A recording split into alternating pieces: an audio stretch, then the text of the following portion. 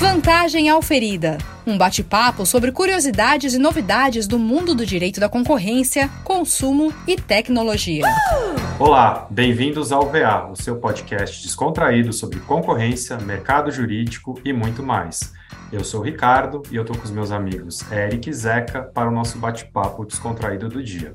Eric, Zeca, tudo bem com vocês? Hoje, Zeca, desculpa já começar nesse clima, mas eu estou mais perto do Eric, porque nós estamos os dois aqui em Brasília, então eu estou sentindo essa proximidade e você está ficando pequenininho na minha tela. Depois eu vou deixar você comentar sobre isso, mas só para dar o tom do podcast hoje, nessa manhã ou tarde já, né, de outono aqui, um clima ameno em Brasília, mas no VA segue quente a nossa programação para você, ouvinte, que torceu pelo fim do podcast. Continuamos aqui na nossa missão de irritar todo mundo. Bom, nas pautas mais atuais do dia, eu tenho que abrir um parênteses aqui, não posso deixar de falar do caso de racismo aí do Vini Júnior na Espanha, né? Tá todo mundo acompanhando isso, e espero que não pare por aí, né? Eu ia falar, não parou ainda e não vai parar e não deve parar. A gente teve também aí o episódio de São Paulo e Corinthians aí do jogo também de homofobia, enfim, são pautas que não são mais aceitáveis, nunca foram, né? Mas não são toleráveis e eu espero, enfim, que isso dê em alguma coisa, porque não pode continuar dessa forma. Feita esse comentário, que depois eu acho que o Eric e Zeca também vão querer falar, na pauta do CAD, eu não quero me antecipar o nosso guru aí, mas ouvi dizer que talvez Nestlé Garoto, por fim, chegue a um fim, será? Essa semana, a gente já teve um episódio aqui no VA sobre isso, né, sobre o caso Nestlé Garoto, a gente eventualmente vai ter que complementar. Tem também muito assunto aí envolvendo a Petrobras, nova política de preços, aí discussão sobre o TCC, se vai, se volta, enfim, vamos acompanhar, mas já é o gancho para, quando eu começo a falar muito CAD, para deixar o meu, eu não vou falar malvado favorito, é o meu preferido favorito, eu já bati nele no começo, então, Zeca, conta para todo mundo do VA o que só você viu na concorrência nos últimos tempos.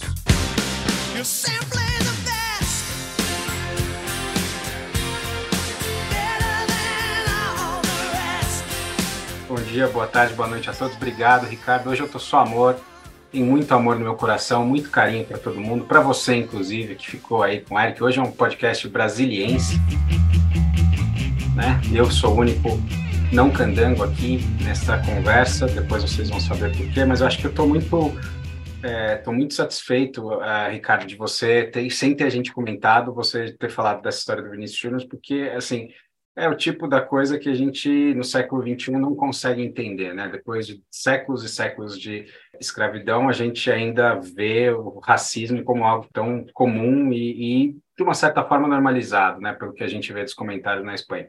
É triste isso, muito ruim. Espero que seja um capítulo final dessa história toda, que os culpados sejam punidos e que a gente possa, nem no futebol, né? Se respeita mais isso, que coisa.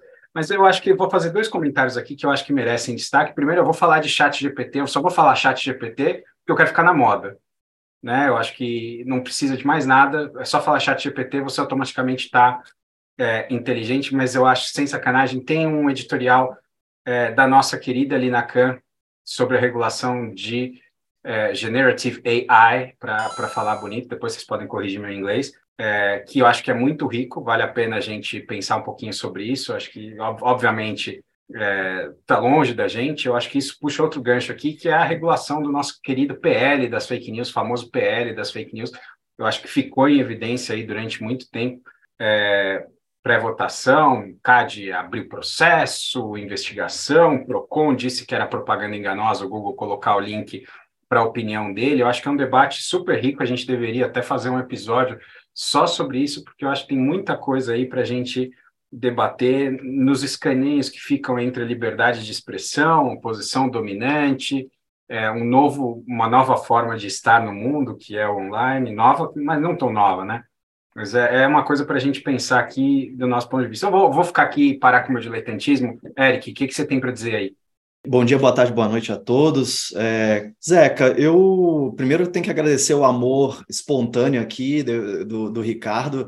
Cara, quando o Ricardo olha para a gente, assim, o mundo fica até mais agradável, mais quente, mais suave. Tudo fica mais bonito quando ele está amando a gente, né, cara? É especial. De gravata, então, Ricardo de gravata, que coisa. Ricardo né? de gravata te piscando o olho para você é uma coisa, assim, especial, cara. Não é todo dia.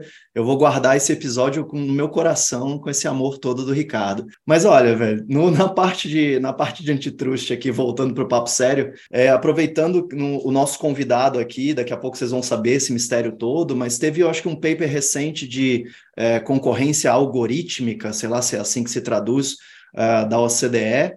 Então, a gente vai tratar de OCDE daqui a pouquinho, foi recente, e eu acho que eu não li ele inteiro ainda, mas o pouco que eu consegui ver, não consegui ver muito de inteligência artificial ali, se é que tem alguma diferença, né, na discussão de concorrência algorítmica com inteligência artificial, qual que é a diferença dessas duas?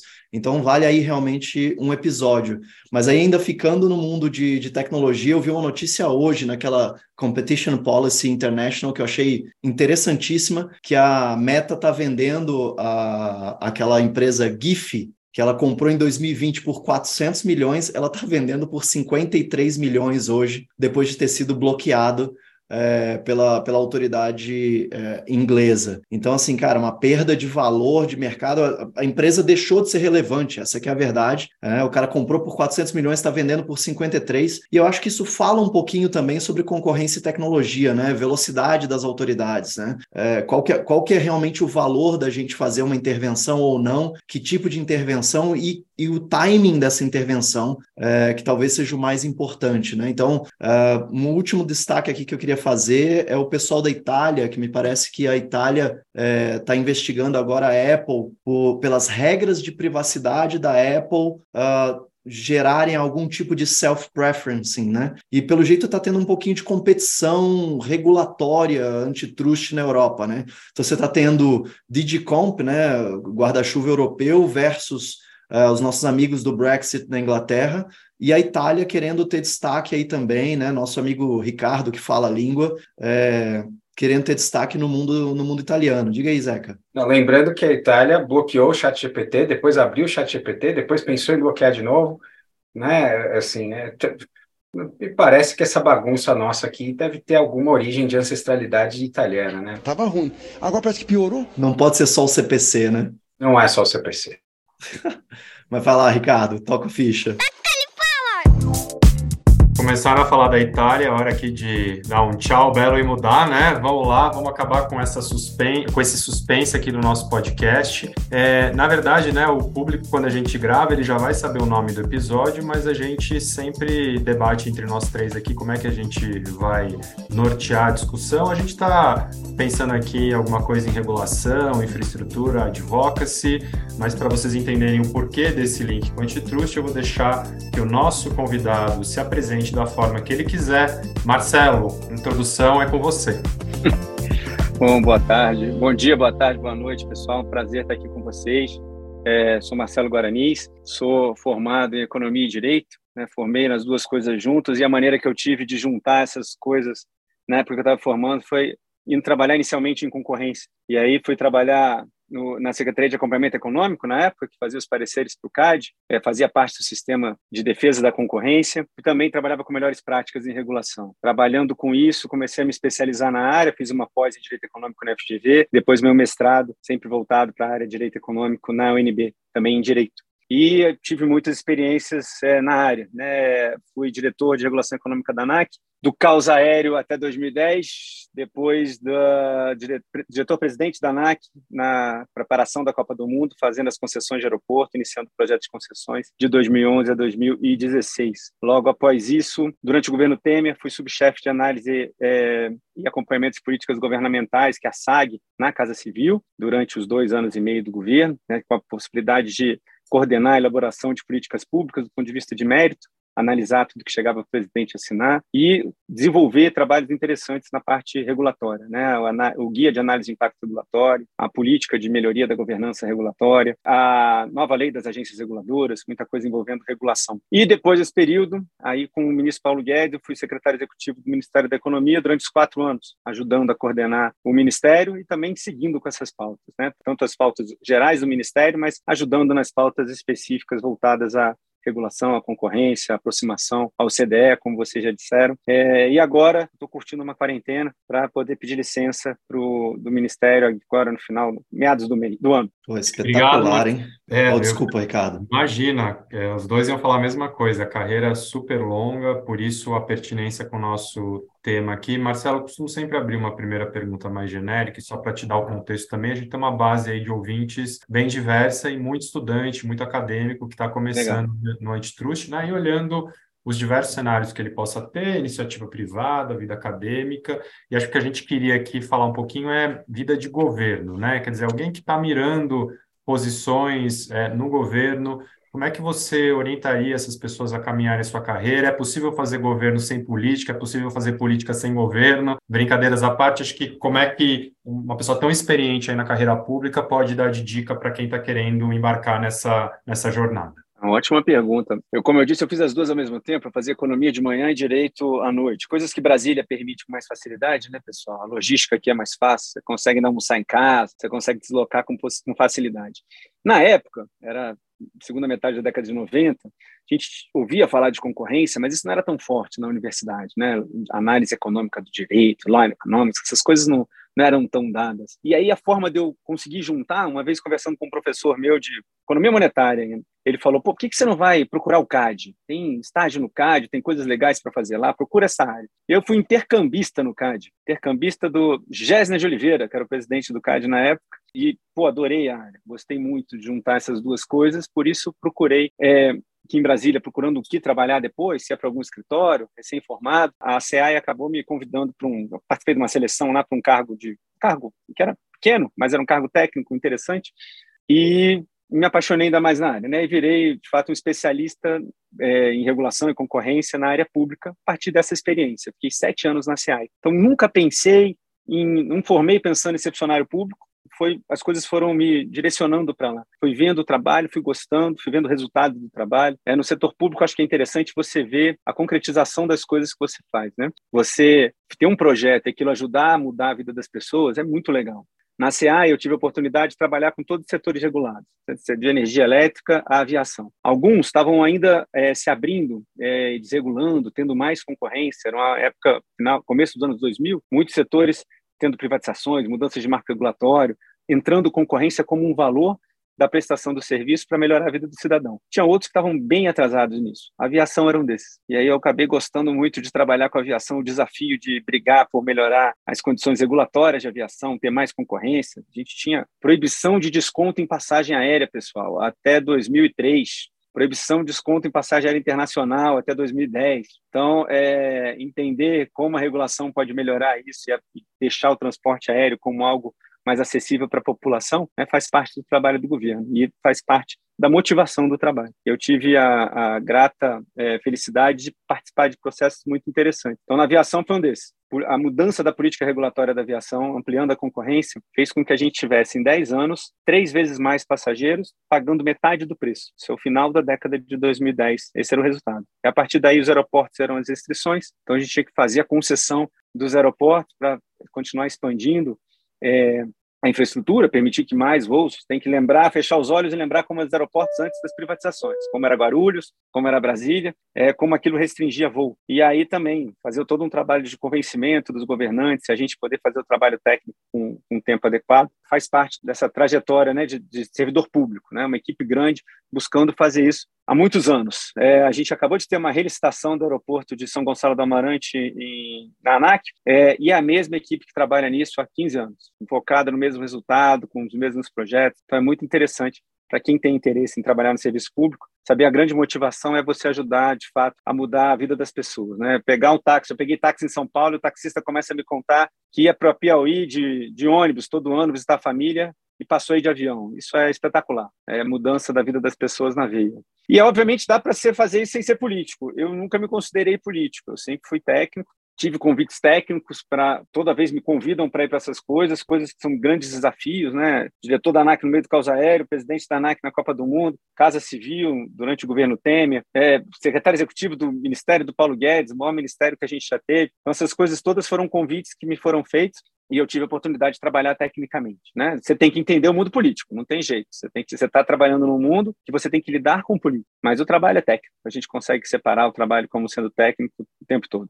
Deixa eu aproveitar, acho que o Zeca queria fazer uma pergunta, mas eu vou fazer uma primeira aqui, Marcelo. Tem muita coisa que a gente pode puxar e muito ponta de novelo aí da tua fala que dá para puxar, mas antes de sair um pouquinho desse mundo da carreira, porque, cara, só de aviação civil aqui a gente teria umas 52 perguntas, mas... Cara, o que você enxerga? Porque, assim, eu estou aqui em Brasília há muitos anos também, já fiz parte do Ministério da Justiça, então tive um pouquinho de experiência, obviamente não chega aos pés da sua, mas e aí eu enxerguei todo tipo de servidor público e todo tipo de carreira, né? E você teve uma carreira que realmente é uma carreira rara, né, no serviço público, as posições que você ocupou, os desafios que você enfrentou. O que você acha que são as qualidades ou dicas que você poderia dar para um servidor público aí que está te ouvindo agora? E falar, cara, como é que eu posso galgar esses desafios mais interessantes? Porque a gente sabe que o lado ruim do serviço público é bater carimbo, né? Aquele trabalho chato de bater carimbo. Mas a gente sabe que tem oportunidades dentro do serviço público. Como é que você encontra essas oportunidades ou como é que essas oportunidades te encontram e o que você acha que são as características de um servidor público para que essas oportunidades encontrem ele? Excelente, Eric. Eu acho que eu tive muita sorte na vida por ter oportunidades muito interessantes, né? Mas conheço diversos servidores que, como você disse, muita gente acaba passando num determinado concurso, fica lá o resto da vida, né? Fazendo um trabalho não necessariamente interessante. Na minha carreira eu fiz o seguinte, eu comecei primeiro a trabalhar no governo, eu não era concursado, era só um cargo de confiança na época pequeno, e quando eu comecei a trabalhar nesse órgão, na CA, eu falei, como é que eu fico aqui ganhando mais, né? Porque o salário era baixo, né? E aí me explicaram, tinham 2 concursos na época que eu poderia ficar na fazenda. Um era o gestor governamental, uma carreira de especialista em políticas públicas, gestão governamental, uma carreira bem generalista, que te permite muita mobilidade, e a outra era o Tesouro Nacional, porque era uma carreira do próprio Ministério da Fazenda. E o Tesouro era mais garantido que você poderia trabalhar na Fazenda, que você ficaria lá. Então, acabei passando para auditor federal do Tesouro Nacional, que é o meu cargo hoje, mas acabei nunca trabalhando no Tesouro, porque esse foi meu vínculo, né? Mas, por acaso, eu sempre fiquei cedido em outros locais. Então, eu acho que esse é o primeiro ponto. Tem muita gente que faz concurso, estuda e acaba muito frustrado com o trabalho, porque o trabalho, às vezes, não é desafiador. Primeiro, é você mirar realmente alguma coisa que você acha interessante, né? E não passar para o concurso só para passar, para ter uma rede de proteção de salário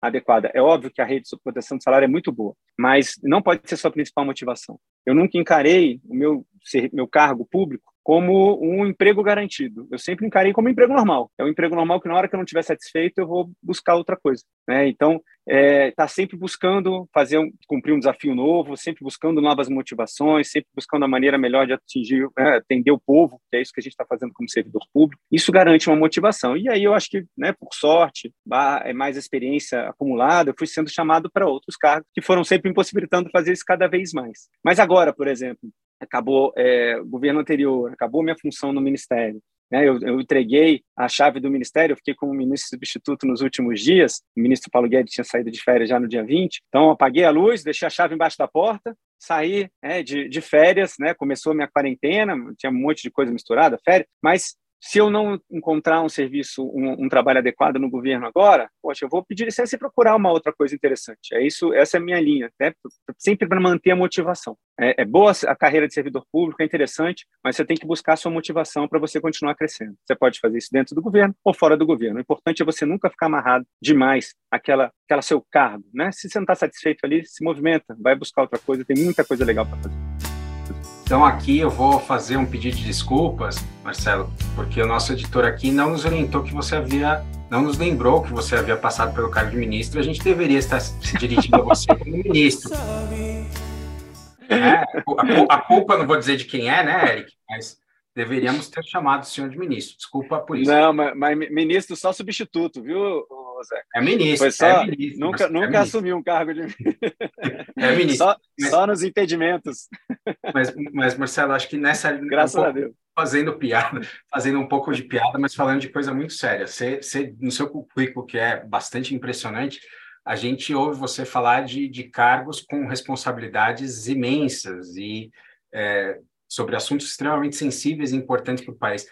Mas é uma pergunta na física mesmo. Como é que você lida com o estresse profissional que esse tipo de pressão gera, né? Todo mundo aqui lida com pressão de uma forma ou de outra, mas eu acho que nesses cargos de superexposição assim, ela fica muito maior. Como é que lidar com essa responsabilidade toda?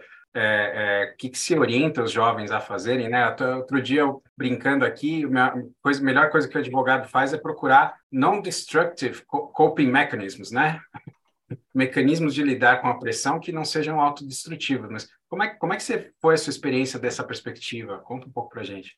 Bom, Zeca, eu acho que primeiro eu consigo ter um equilíbrio, assim, né? Eu tenho uma inteligência emocional um pouco mais aprimorada, que consegue, acho que consigo fazer a separação, tá? Do estresse do dia do trabalho com a vida. Para mim, sempre foi importante equilibrar as coisas. Eu posso trabalhar muito, 14 horas, 15 horas, mas a partir dali eu tenho que viver, né? Tem que poder viajar, tem que poder sair, tem que poder curtir a vida. Senão, não funciona, né? Senão realmente colapsa. Então, acho que durante a minha vida toda eu consegui fazer isso. Estudando, trabalhando muito, com grandes desafios, com muita pressão, mas sair dali e relaxa, né? Eu acho que eu tive, três momentos, acho que profundamente tensos. Foi no caos aéreo, eu entrei de fato na ANAC no meio do caos aéreo ali em 2007, os diretores da ANAC, primeira leva, tinham acabado de sair, e aí eu entro no final de 2007 para fazer a Solange Vieira, que ia ser a presidente, mas ela assumiu só no final do ano, e a gente teve 2 meses para acabar com o caos aéreo, resolver o problema da rede de transporte aéreo no país, que estava dando muito atraso, muita pressão. Ali eram dias, realmente você fica um pouco sem dormir, e eu geralmente não perco sono, não, mas aí eu vejo que ali era um momento tenso. Segundo, processo de concessões de aeroporto. A gente teve, por conta da Copa do Mundo, concessão era algo que a gente queria muito fazer há muito tempo, mas não conseguia se convencer os mandatários a se fazer, né? Era governo Lula, governo Dilma, a gente tinha dificuldade de avançar nessa agenda. Até que conseguimos convencer a presidente Dilma, na época, de se fazer, só que o prazo estava muito rápido. A gente tinha que fazer a concessão, o processo de concessão, que demora 2, 3 anos, para quem acompanha, né? A elaboração da decisão até um edital, a gente fez 2 vezes em um ano, do começo ao fim, do começo até o leilão, em um ano. E a partir daí, 2 anos para entregar a infraestrutura. Foi um processo muito estressante também. De novo, equilíbrio é importante, muita reunião tensa, muita reunião dentro do governo tensa, mas tem que buscar se equilibrar de alguma forma. Terceiro foi a pandemia. A pandemia, para mim, ganha de todos esses. Tá? Foi o período que eu mais trabalhei na minha vida. Eu fiquei presencial, de 9 às 10 da noite, todo dia. Chegava em casa, tem filho pequeno, minha mulher estava estressada com as crianças em casa, trabalhando em casa, me dava as crianças, falei, meu Deus, ali foi um quase colapso. E aí eu acho que eu incluí outra coisa na minha vida que eu nunca tinha feito com tanta frequência, que foi a parte física, exercício físico. Aí eu passei a me exercitar fisicamente com muita frequência para poder manter o equilíbrio. E aí, nesses últimos 3 anos, isso compôs meu equilíbrio, né? Correr, ir para academia, eu faço crossfit, então isso tudo me ajuda muito a jogar uns pesos no chão para poder aliviar a pressão do dia a dia. Isso me ajuda a equilibrar. Então, assim, ter inteligência emocional, ter uma atividade física e aproveitar a vida, que você não pode perder a vida, não, tem que fazer todas as coisas. Não, muito interessante. Só um comentário. Não perdeu a oportunidade de dizer que faz crossfit, né? Aceita desse jeito. Eu sabia que vocês já estavam pautados. Eu sabia. Aceita, funciona assim. A única diferença é que eu faço crossfit, né? O crossfit não, eu só faço crossfit. Vai. Desculpa, vou falar bobagem. Vai. Eu ia levantar exatamente esse gancho, gostei dessa parte do esporte físico aí para a mente, mas é assunto para outra hora. Mas, Marcelo, em relação à ANAC, só para a gente puxar o gancho aqui, né? Para citar como um exemplo, que eu quero propor aqui, que você passou por diversos órgãos, né? E a gente sempre tenta, em algum momento do podcast, pensar na nossa caixinha do CAD, né? Então, lá na ANAC você citou concessões, a gente citou caos aéreo, momento em que as aéreas interagiam mais de perto por conta de pandemia para otimizar a malha aérea, concessão de aeroporto, quando você tem grupos, né, que estão adquirindo as concessões, podem ter problemas no CAD. Ao mesmo tempo, você precisa avançar com a pauta regulatória, precisa gerar eficiência, tinha a Copa do Mundo. Como é que os órgãos, né, em termos de política pública, deveriam convergir, conversar? A gente vê essa pauta muito recorrente no CAD, em algum momento nos casos, você tocando alguma questão mais setorial, e o CAD falando, isso não é muito o meu chapéu, é o chapéu de outra agência, e às vezes você sente, né, de todos os lados, talvez uma falta de coordenação única. Então, será que isso tem um caminho, cada um na sua caixinha? Acho que ouvir você um pouco sobre isso seria bem interessante. Ricardo. Bom, isso é um pleito que a gente já fez várias discussões setoriais, né, específicas, do órgão de concorrência vis-à-vis com as agências específicas, né?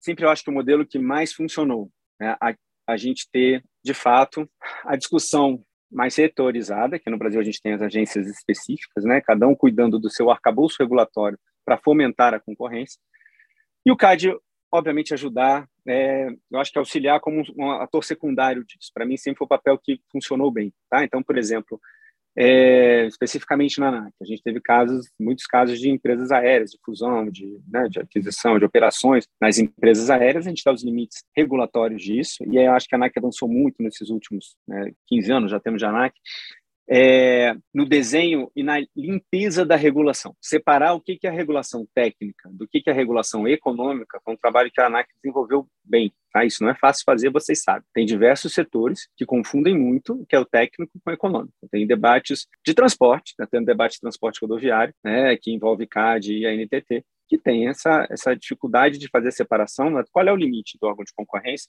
qual é o limite do órgão regulatório. Então, o que a ANAC fez foi fazer essa separação. Né? Em aviação, qual é o nosso principal valor? Segurança. Né? Todo mundo tem que ter segurança de que o avião vai voar, que você pode comprar aquela passagem, que é seguro você voar. Isso no mundo inteiro é preocupação de todos. A gente tem a Organização de Aviação Civil Internacional, que é uma agência vinculada ao sistema ONU, que faz essas regras de uma forma muito técnica. Isso nos facilita bastante. Então, nos ajuda a fazer essa separação. Gente, qual o limite entre o técnico, qual o limite entre o econômico? Então, um exemplo claro, distância de cadeira, que já foram vários debates no país, distância entre os assentos. O órgão regulador deve se intrometer na distância entre o assento? Não, cara, quando for um problema para a segurança. Quando é um problema de segurança? Quando for tão apertado que não permite a evacuação da aeronave. Então, tem uma distância mínima entre um assento da frente e de trás que tem que ter. Esse é o limite. A partir daí, é diferencial que a concorrência deve gerar para o consumidor. Né? Então, se a separação é um caso simples, mas é interessante porque muitas vezes é muito confuso e muita gente, né, você vai toda vez para debates políticos, agências públicas, as pessoas pedem regulações sobre coisas que são econômicas, não são técnicas. Você manter essa separação te dá um norte de para onde você deve ir. E aí, nossas interfaces com o CAD, por exemplo, nas questões de fusões, por exemplo, de empresas aéreas, sempre foram, acho que muito bem separados. A gente conseguia deixar bem claro qual era a nossa atuação, os nossos limites. O CAD julgava dentro daquele limite, né, com um procedimento que tem todo dia aferir quais são as barreiras à entrada, as barreiras institucionais. E o que, às vezes, nos ajuda a nos alimentar para mudar a regulação, nós utilizamos. Então, por exemplo, a discussão sobre slots, mais de uma vez surgiu no CAD, como uma barreira à entrada no setor, notadamente slots em Congonhas, né? Slots são aqueles espaços de tempo que a empresa aérea tem para poder utilizar a pista, a infraestrutura do aeroporto e prover voos. Congonhas é um aeroporto muito limitado, dado o tamanho da sua pista, o tamanho da sua infraestrutura. Então, muitos inputs do CAD são importantes para que a gente mexa em regras regulatórias. Né? E vocês citaram o caso da Petrobras, também é um exemplo super interessante, em que a ANP está fazendo discussões há muito tempo sobre regulamentação do setor, sobre arcabouços regulatórios dos diversos segmentos da exploração de petróleo, da cadeia de petróleo, e o CAD, fazendo a sua investigação, acaba chegando a um determinado resultado e dá recomendações regulatórias, né, que nos permitem forçar uma mudança regulatória. Eu acho a convergência importante e o trabalho importante de forma conjunta. Mas principalmente a agência reguladora trabalhando e o CAD auxiliando a fazer isso. E Marcelo, uma pergunta, pegando um gancho um pouco do teu papel de regulador e o papel e a função que as orientações internacionais têm. Eu acho que você teve um papel importante aí no movimento do Brasil de se aproximar da OCDE e de ingresso na OCDE. Eu acho que se puder falar um pouquinho para a gente sobre essa experiência e de que forma isso pode contribuir para a política pública no Brasil. Aí aqui uma parte, o rabugento aqui vai dizer, bom, tem gente que usa a OCDE como fonte de direito, né? Não é verdade, a gente sabe que não é, mas se você olhar no CAD vai ter decisão lá dizendo que a OCDE diz que, então a lei é essa. Mas conta para a gente um pouquinho da tua experiência com isso, de que forma isso pode ajudar o Brasil ou não ajudar o Brasil, né?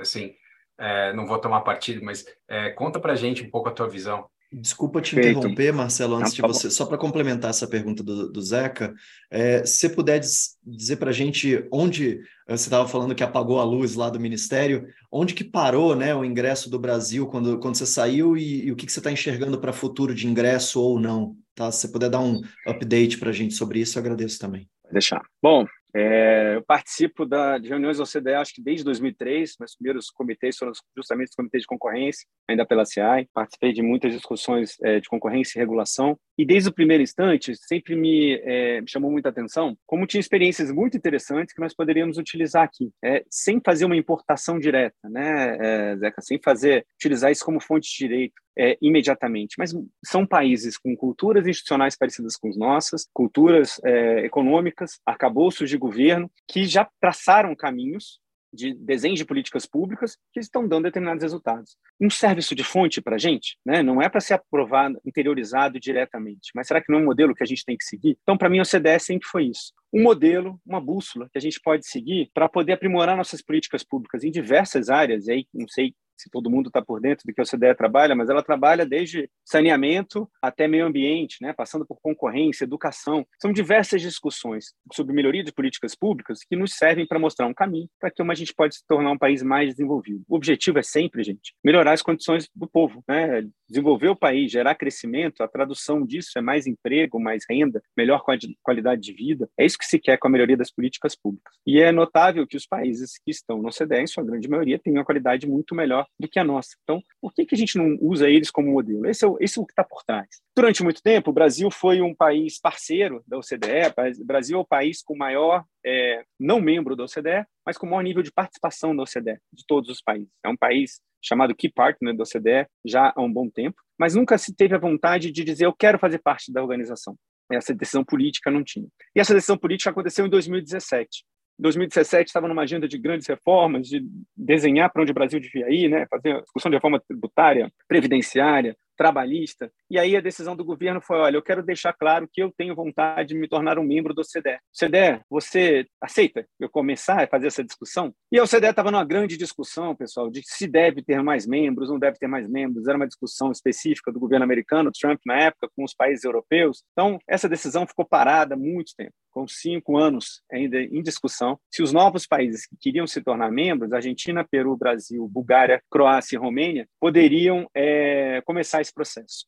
E a gente teve a resposta disso só ano passado, formal. Não, sim, vocês podem começar o processo de acessão. Vocês podem começar o processo para se tornar membro. Como é que é isso? Você tem que cumprir diversos requisitos, ser analisado por diversos comitês da OCDE, analisar várias políticas públicas que o Brasil tem perante o que a OCDE já faz, para que a gente possa virar membro. Esse é um trabalho longo, tá? Demora de 2 a 5 anos para ser feito. O que a gente fez, dado que a gente já tinha pedido lá em 2017? A gente foi fazendo grande parte dessa aproximação com as políticas da OCDE durante esses anos, mesmo não tendo começado oficialmente o nosso processo de acessão. Então, dos diversos instrumentos que a OCDE tem, 250, 260, muda todo mês, tem novos instrumentos, a gente já estava ali no apagar das minhas luzes, em 107, eu acho, instrumentos aderidos, 107 a 110. Agora, tá, pessoal? Você vai falar que você tinha uma equipe de 3 pessoas para fazer tudo isso, né? Não, quando eu estive na Casa Civil, a equipe era pequena, mas voltada a ajudar nisso, mas trabalhando junto com o Itamaraty, né? O Itamaraty nos ajuda bastante nesta parte. Na economia, o grupo era mais ou menos o mesmo tamanho que eu tinha na Casa Civil, mas aí a Casa Civil, mesmo durante o governo Bolsonaro, se estruturou muito para trabalhar com isso, tem uma secretaria nova, o Itamaraty montou uma representação em Paris, então a estrutura aumentou. Mas o importante é esse norte foi dado, e a gente começou a aproximar e melhorar diversas políticas nossas. Isso tem tudo a ver com muita discussão que está aí, gente. A OCDE, hoje em dia, toda a discussão dela é green, inclusive e digital. Então, tudo é inclusão, tudo é ESG, tudo é como a gente consegue transformar a nossa governança em algo melhor que torne as políticas públicas mais inclusivas. Enfim, a gente está bem adiantado no processo de adesão aos nossos instrumentos, e especificamente no processo de acessão. Começou no meados do ano passado, formalmente. Agora vai. Eles mandam uma carta para a gente tem que olhar o mapa que eles prepararam para a gente seguir e dizer, olha, essa aqui é a nossa posição perante todo esse mapa que você me passou. 220 instrumentos diferentes da OCDE, a gente dá a nossa posição e mostra o que a gente tem que fazer para evoluir. Então, esse é o processo, é o meio do processo que estamos. Então, o governo muito estruturado para isso, e mais do que isso, vários ministérios com muita gente envolvida no processo, né? Antigamente, poucas pessoas participavam das reuniões da OCDE. Hoje em dia, diversos ministérios, diversas áreas que não tinham aproximação, passaram a participar das reuniões e entender um pouco essa discussão de política pública internacional. E as pessoas vão e ficam impressionadas, acham muito interessante, né? Ver como tem coisa aqui que a gente pode aprimorar de forma simples. Acho que esse é o grande avanço, Zeca. E aí, obviamente, tem que ter ciência de que não é trazer para cá, importar e adotar de forma unilateral, sem entender o sentido daquilo. Temos que brasilianizar, né? A coisa tem que ser nacionalizada para poder trazer para cá, mas é um caminho, né? É um norte do que esses países já fizeram. Eu entendo que o novo governo ele está ainda decidindo se vai dar o mesmo grau de prioridade para essa sessão, né? Era uma prioridade do governo Bolsonaro, era uma prioridade do ministro Guedes. Ele entendia que esse era um caminho para melhorar o ambiente de negócios, melhorar a nossa forma de gasto público. Isso gerava uma melhor capacidade de desenvolvimento do país, de crescimento do país, e o governo atual agora está raciocinando se essa vai ser a mesma prioridade. O que eu acho, a gente já está num caminho, esse caminho não vai ser, eu não entendo que isso vai voltar atrás, tá? Pode diminuir um pouco a velocidade, mas eu acho que o caminho está dado para que a gente possa se aproximar cada vez mais da organização, principalmente por causa dessa agenda, é uma agenda de inclusão, né? Uma agenda de melhoria da vida das pessoas. Boa. Vou pegar aqui, dar uma guinada aqui de 180 graus ou 360, como diz o povo, né? Vou voltar para o mesmo lugar, brincadeira. Mas vou dar um 180 aqui, Marcelo, só para te perguntar um pouquinho. Eu não queria perder a oportunidade de perguntar para você sobre design institucional, tá? É uma questão um pouco fora do que a gente estava falando agora de regulação, mas ainda assim dentro desse contexto. A gente teve no nosso mundo antitruste aqui, né, fusão institucional, né? A gente teve a SDE e o Tribunal do CAD se tornando o atual CAD, né? A gente tem, apesar deles ainda serem separados, não são mais tão distantes quanto eram na minha época, na sua época também. E você teve dentro, talvez, da maior, você disse, o maior ministério da história, né? Talvez a maior fusão institucional, o maior experimento que nós já tivemos de fusão institucional. Conta para mim um pouquinho, para a gente, o que você viu de prós e contras dessa fusão institucional? O debate raso, que é o que a gente vê na imprensa, é aquele debate de fundir ministério é bom porque economiza dinheiro. O número de servidores é o mesmo, né? Às vezes, pode ser péssimo fundir ministério, né? Pode gerar um pouco de custo de transação, não sei. Então, queria te ouvir um pouquinho tuas reflexões sobre design institucional, prós e contras dessa gigantesca fusão ministerial e um pouquinho do dia a dia aí, porque você era o secretário executivo e a gente sabe, né, que o secretário executivo é o ministro que olha para dentro, de certa maneira, né? Então, eu tenho que pedir desculpas realmente, ministro. Eu não te chamei de ministro desde o início. Eu tenho licença para falar isso. O secretário executivo é o ministro que trabalha, né? Desculpa. Eu não ia falar isso, não, porque eu ainda tenho algum amor pela minha carreira, Zeca. Mas, ministro, conta pra gente como é que foi essa experiência. De jeito nenhum. O Paulo Guedes trabalhava muito, é um absurdo. O homem trabalhava a energia que tinha de manhã até de noite, manda mensagem de madrugada, dorme pouco. Então, mas realmente é o estrategista, né? O ministro é impressionante como eu lidei com vários economistas, vários ministros, e o Guedes, para mim, talvez seja o conhecimento mais completo que eu já vi. Do lado macro, do lado micro, ele estudou na vida dele inteira equilíbrio geral. Então, em Chicago, o doutorado dele era focado nisso. Então, é como tudo funciona junto. Então, é incrível como a cabeça dele operacionalizava, você discutindo a abertura comercial, ao mesmo tempo fazendo a reforma tributária, como tudo se encaixa, né? Então, a função do secretário executivo, tradicionalmente, já é aquele que vai ajudar a cuidar para dentro, de fato, né, coordenar as diversas secretarias, fazer a parte de gestão corporativa, mas nesse ministério era mais pesado, né? Só para ter uma noção, o Ministério da Fazenda, tradicionalmente, tem umas 6 secretarias. O Ministério da Economia tinha 23. Então, esse era o tamanho do que o ministro Guedes fez. Na primeira conversa que ele me chamou para fazer, ele disse que tinha vontade de juntar as 4 ministérios, né? Na época era Economia, Fazenda e Previdência já estavam juntos, mas ele queria também juntar o trabalho, o desenvolvimento, indústria e comércio e o planejamento. Então, a ideia dele era justamente ter todos os instrumentos necessários para fazer a grande reforma econômica que ele entendia como necessária para a mudança do país, né? E faz sentido em alguém que entende o equilíbrio geral. tá? Eu disse, meu Deus, mas é muita coisa. Aí ele falou, não, mas a gente consegue, a gente roda. E, de fato, ele tinha um desenho em que ele criava as figuras dos secretários especiais que funcionariam como vice-ministros e ajudariam a tocar essas diversas pastas, né? O que está por trás disso, pessoal? Ele pensava sempre o seguinte, ele tem na cabeça onde ele quer chegar e, para isso, ele vai pensar na estrutura e nas pessoas. Então, estratégia, estrutura e pessoas. Então, a estratégia dele tinha a ver com tudo que norteou o governo, o trabalho dele durante o governo. Então, primeiro, qual é o diagnóstico? A gente tem um nível de gasto no país muito alto, a gente gasta muito dinheiro público. O dinheiro público é o dinheiro de imposto de todo mundo, né? É dinheiro de todo mundo que paga imposto na sua renda ou quando consome. A gente tem uma carga tributária muito alta no país. E esse dinheiro serve para sustentar os gastos do governo, né? Então, a gente tem diversas políticas públicas, umas muito importantes, outras nem tanto, e a gente gasta dinheiro demais. Então, a gente tem que controlar o gasto, a gente tem que melhorar o gasto. Não é uma coisa de não gastar, mas é gastar com o que precisa, né? Então, um exemplo, aumentar o auxílio Bolsa Família, o Auxílio Brasil, o programa de proteção social é importantíssimo. Então, vamos botar dinheiro nisso. E vamos tirar dinheiro do que a gente não precisa gastar, que não dá tanto resultado. Então, esse é um lado, melhoria do gasto. O segundo lado, a gente arrecada demais, pesa muito a mão no setor privado e não deixa o setor privado avançar como deveria. O setor privado precisa produzir. Para produzir, ele tem que ter menos tributo, ele tem que ter menos regulação, ele tem que ser mais leve, menos burocracia, tem que poder criar empresa, contratar gente, tem que ser fácil fazer isso. Vocês sabem, como operadores do direito, as dificuldades que isso gera para a criação de empresa, para a concorrência, né? O governo cria muita barreira à concorrência.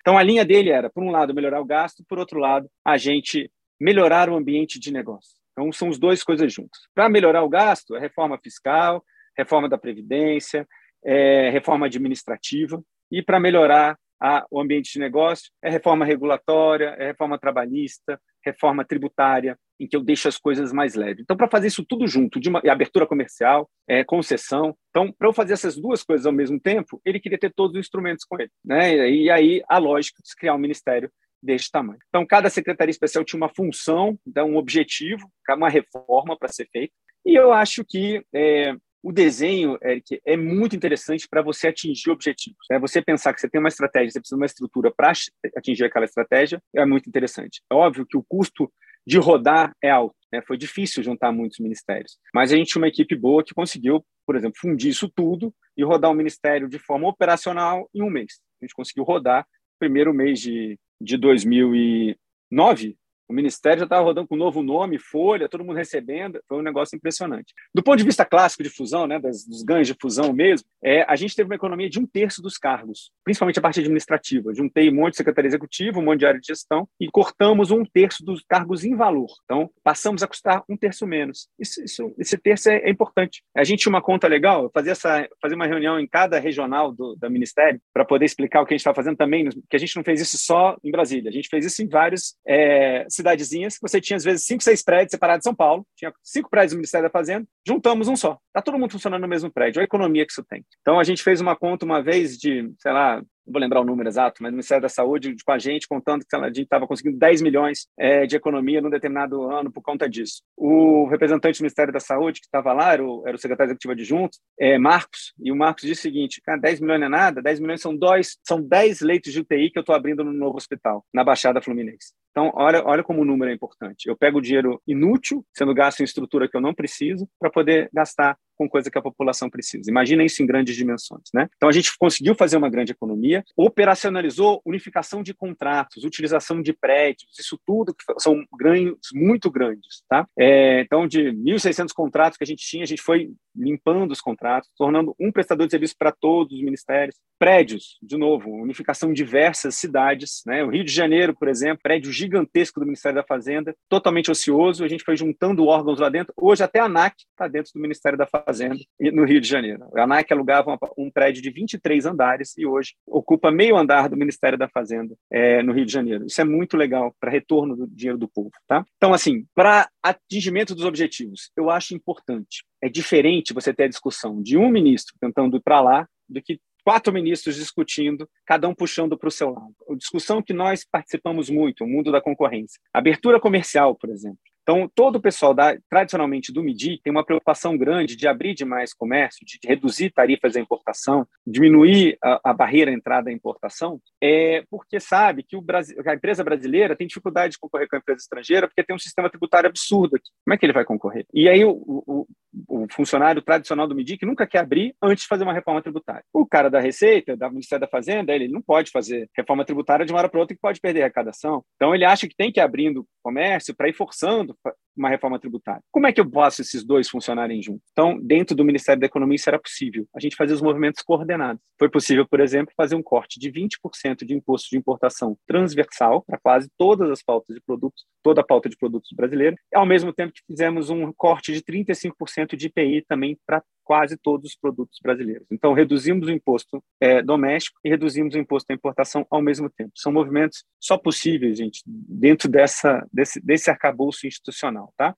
Trabalhei na Casa Civil antes, coordenando os diversos ministérios, e sei como é difícil você fazer isso. Mesmo com ministérios que pensam igual. Muitas vezes planejamento e fazenda estão na mesma linha, mas tem dificuldade de se coordenar e fazer algo sair. Onde, por exemplo, acho que funcionou muito, na pandemia. Na pandemia, que a gente tinha que dar resposta rápida para medidas importantes para a população, auxílio emergencial, benefício de emprego, suspensão do contrato de trabalho, várias medidas que foram cruciais para que as empresas todas não quebrassem no meio da pandemia, a gente teve que desenvolver em 2 meses. E fez isso dentro do Ministério só, junto com o pessoal do trabalho, com o do MIDIC, com o da Fazenda, com o do planejamento, e tem que sair. Reunião todo dia, reunião inclusive domingo para fazer as políticas saírem. Não sairia se os ministérios fossem separados. Saiu porque tinha um só. E para mim, assim, são políticas públicas de referência no mundo, reconhecidas em diversos fóruns, né? Políticas públicas econômicas que fizemos durante a pandemia. Então, assim, resultado, é importante para a gente atingir o objetivo. Eu acho que foi crucial para a gente ajudar a mudar o patamar de desenvolvimento e a forma como o país poderia crescer. Teve, de fato, uma fusão de recursos, uma economia de recursos para a fusão, mas a gente tem que sempre aprimorando. Então, tem coisa que a gente tem que ir ajustando ali para poder. Então, para um segundo governo, teria que revisar se tudo precisava estar dentro mesmo. Você tem coisas que a gente podia ir soltando para poder continuar o trabalho. E, Marcelo, pegando uma carona um pouco nessa pergunta, que tem muito a ver com a atuação do CAD e da CEAI, que deixou de ser CEAI, voltou a ser CEAI, e não se sabe muito como está hoje, confesso. Como é que é o papel e como é que você vê o executivo e a interação com o CAD do ponto de vista de advocacy da concorrência? Porque a gente entende que o executivo, às vezes, não vai privilegiar o poder executivo, né, de forma... Não vai privilegiar a concorrência 100% das vezes nas suas decisões, nas políticas públicas. Mas como é que se dá esse balanço com um órgão que está fora da esfera do executivo, que é um órgão independente? Como é que você vê, como é que se poderia melhorar essa atribuição e como é que você vê que os administrados podem usar melhor essas ferramentas de advocacy que tem, né, pelo menos de uma forma mais ampla, da tua visão, né? Supondo que você pudesse ser o arquiteto de um novo desenho institucional, como você vê isso funcionando melhor na prática? Zeca, boa pergunta. Eu, na verdade, até cheguei a pensar um pouco nisso, porque era um das encomendas que seria para um eventual segundo governo, né? Uma continuação do Ministério.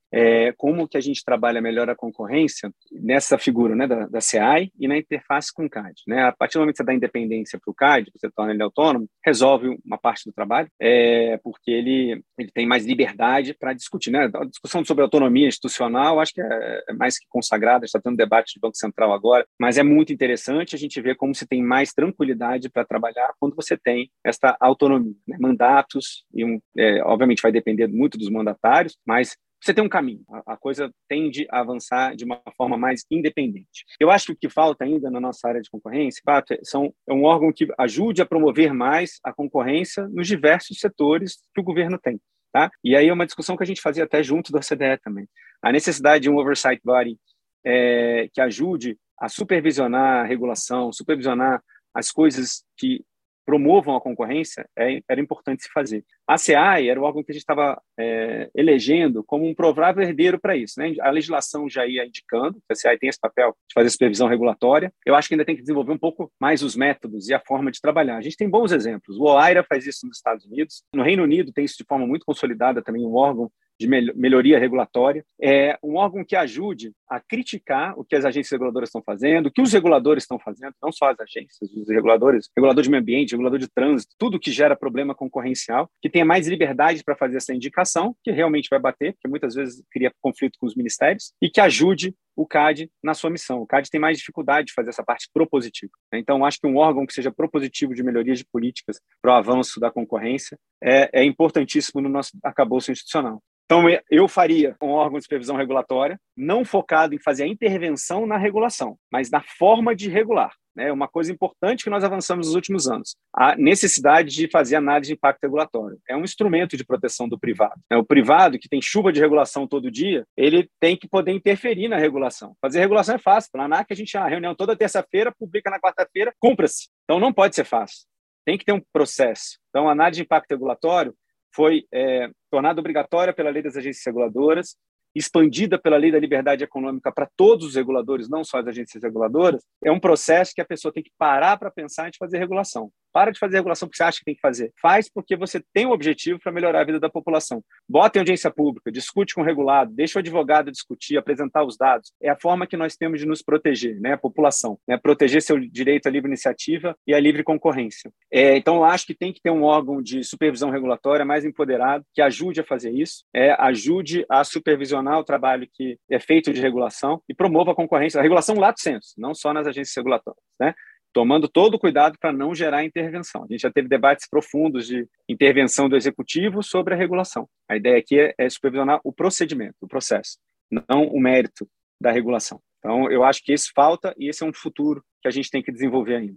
Bom, eu vou ter que acabar com a alegria de todo mundo aqui, porque alguém tem que controlar o tempo do podcast, né? Eu acho que a gente teria assunto sempre no lugar comum na nossa fala aqui, né, Zeca, para 2, 3 horas de podcast. Não, mas com a quantidade, não, mas com a profundidade, a bagagem que o Marcelo tem, acho que dá para fazer uns 8 episódios, né? Porque, assim, cada comentário dele eu já tenho umas 8 perguntas aqui para o debate, porque são coisas muito profundas, eu acho muito interessante, né? Dar um passinho para trás, a gente fica no micro do CAD todo dia, olhando com uma visão mais ampla, a gente fica realmente muitas provocações para a gente refletir. É isso, mas, Marcelo, eu não vou deixar você partir sem você pagar um mico aqui conosco, que é enfrentar aqui 4 perguntinhas fáceis para a gente ouvir. A gente não faz no melhor estilo bate-bola inspirado na Marília Gabriela, de frente com o Gailard, é um quadro final aqui do podcast. Eu vou fazer essas 4 perguntas, a ideia é que você responda aí o que vier na mente, de forma rápida e intuitiva, e a gente sabe que você vai ser bom aí pelo podcast inteiro. Qualquer coisa eu derrubo o sinal, hein? É isso. Cai a conexão. Tá. Então, eu vou perguntar se você está pronto. Bora. Quarentena, deixando claro que é profissional. Qual é o melhor e o pior dela? O melhor está sendo aproveitar os filhos, mas eu nunca aproveitei tanto, levei a criança para a escola, pegar a criança na escola, está sendo muito interessante poder curtir isso um pouco mais, né? Parar, refletir, pensar quais são os próximos passos, né? Minha intenção inicial é montar uma consultoria, é o que eu estou estruturando para agora, mas pode ser algo em sociedade, algo, é isso que eu estou trabalhando para raciocinar qual é o melhor desenho. Pior é realmente essa falta você falta um propósito no dia a dia, você está aceleradíssimo há anos, tocando projetos super interessantes e de repente, de um dia para outro, desacelera. Eu já passei por isso algumas vezes, cada cargo desse teve uma descontinuidade, tirando entre a Casa Civil e a Economia, que foi num dia de manhã na Casa Civil, à tarde já na Economia, todo você descontinua, você tem que botar o pé no chão e esperar um pouquinho. Então, essa não conseguir tá trabalhando e ajudando as confusões do dia a dia, essa é a pior parte. Justo. CrossFit é uma seita? É uma boa forma de se exercitar de uma maneira que não chateia todo dia. Acho musculação, um saco, você ir para academia ali, ficar revezando equipamento. O cross é uma forma de a gente fazer isso de uma forma mais dinâmica. Mas, de fato, vira uma paixão. Vou entrar aqui, hein, Ricardo. Quanto tempo você levou para aprender aquela língua estranha lá? O OD, sei lá o que demora, rapaz. Demora. Você falar, você fortalece bastante o inglês. Não é língua, é dialeto. Mas tudo bem, mas vamos lá. Dá uma dica para os nossos ouvintes. Um lugar secreto em Brasília. Lugar secreto em Brasília. Cara, secreto. Eu gosto tanto do lago. Eu tenho uma prancha de SUP também, que eu gosto de botar na água de vez em quando. E até hoje de manhã eu corri cedo naquela ciclovia do Morro das Adeltas ali, não sei quem já foi, que não vale a pena, nem todo mundo sabe que aquilo existe. E ali na Península dos Ministros, entre o Pontão e o Morro das Adeltas, você vai correndo no meio da água. E dali tá muito legal, um local muito gostoso para você parar, de graça, fácil, bonito. E nessa época de Brasília, né, que é para mim a melhor época do ano, não chove, a temperatura tá amena, céu azul, vale a pena. Eu vou aprender essa dica porque eu corri no parque mesmo aqui e fui reconhecido. Gritaram meu nome, não ouvi, depois tomei bronca no Instagram. Já compartilho aqui com os ouvintes porque é ouvinte do podcast também. Gente chique é outra coisa, né? O cara é praticamente deputado. Tomei bronca correndo no Parque das Adeltas também. Alguém me reclamou que gritou, eu não ouvi, eu tô de headphone, não consigo ouvir. Tá vendo? Eu tô aprendendo com o mestre. É isso aí. Para encerrar, a última pergunta. Marcelo, você pensar no seu primeiro cargo público, o que o Marcelo de hoje diria para aquele cara lá de trás? Opa, meu primeiro, cara, nunca imaginei que eu fosse fazer as coisas que eu fiz depois. Rapaz, estuda, se prepara, que a vida vai ser longa, os desafios serão grandes. Então pega fôlego e vamos em frente. E é assim, sempre indo em frente, que a gente encerra o episódio de hoje. Eu queria agradecer muito, Marcelo, como o Zeca falou, acho que são reflexões dessa vez muito maiores que o micro discussões que a gente tem aqui no podcast, são discussões de políticas públicas, por onde direcionar, por onde o governo pode ou não contribuir com a política de concorrência. A mim só cabe agradecer e passar para o Zeca e para o Eric as considerações finais antes de ouvir o Marcelo aí para encerrar. Eu queria agradecer o tempo do Marcelo, também o tempo dos nossos queridos ouvintes que nos prestigiam, nem que seja para criticar depois. Mas, Marcelo, muito obrigado, brilhantou muito aqui o nosso podcast, belas reflexões. Eu acho que muito sucesso nas suas novas iniciativas e parabéns pelo teu trabalho no governo até hoje. Da minha parte também só agradecer, Marcelo. Obrigado pelo teu tempo, é sempre um prazer conversar contigo. Finalmente conseguimos colocar você aqui dentro. Obrigado. Pessoal, eu queria agradecer o convite de vocês. Está sendo bom nesse momento de quarentena parar e pensar um pouquinho sobre as coisas técnicas, sobre o futuro, sobre as coisas a fazer. Então, esse aqui é um momento especial de reflexão. Estou sempre à disposição, que vocês precisarem. Tá? Daqui a pouco aí espero estar ao lado de vocês, ajudando também a fomentar nossa concorrência, nossa regulação no país. Tá bom? Muito obrigado pelo convite, Zeca. Ricardo, prazer grande. Eric, bom demais te ver. Prepara, concentra. É isso, turma. Até a próxima edição. Encerra com música de CrossFit. É com vocês. Agora, empina. Você ouviu o podcast Vantagem Auferida. Yes,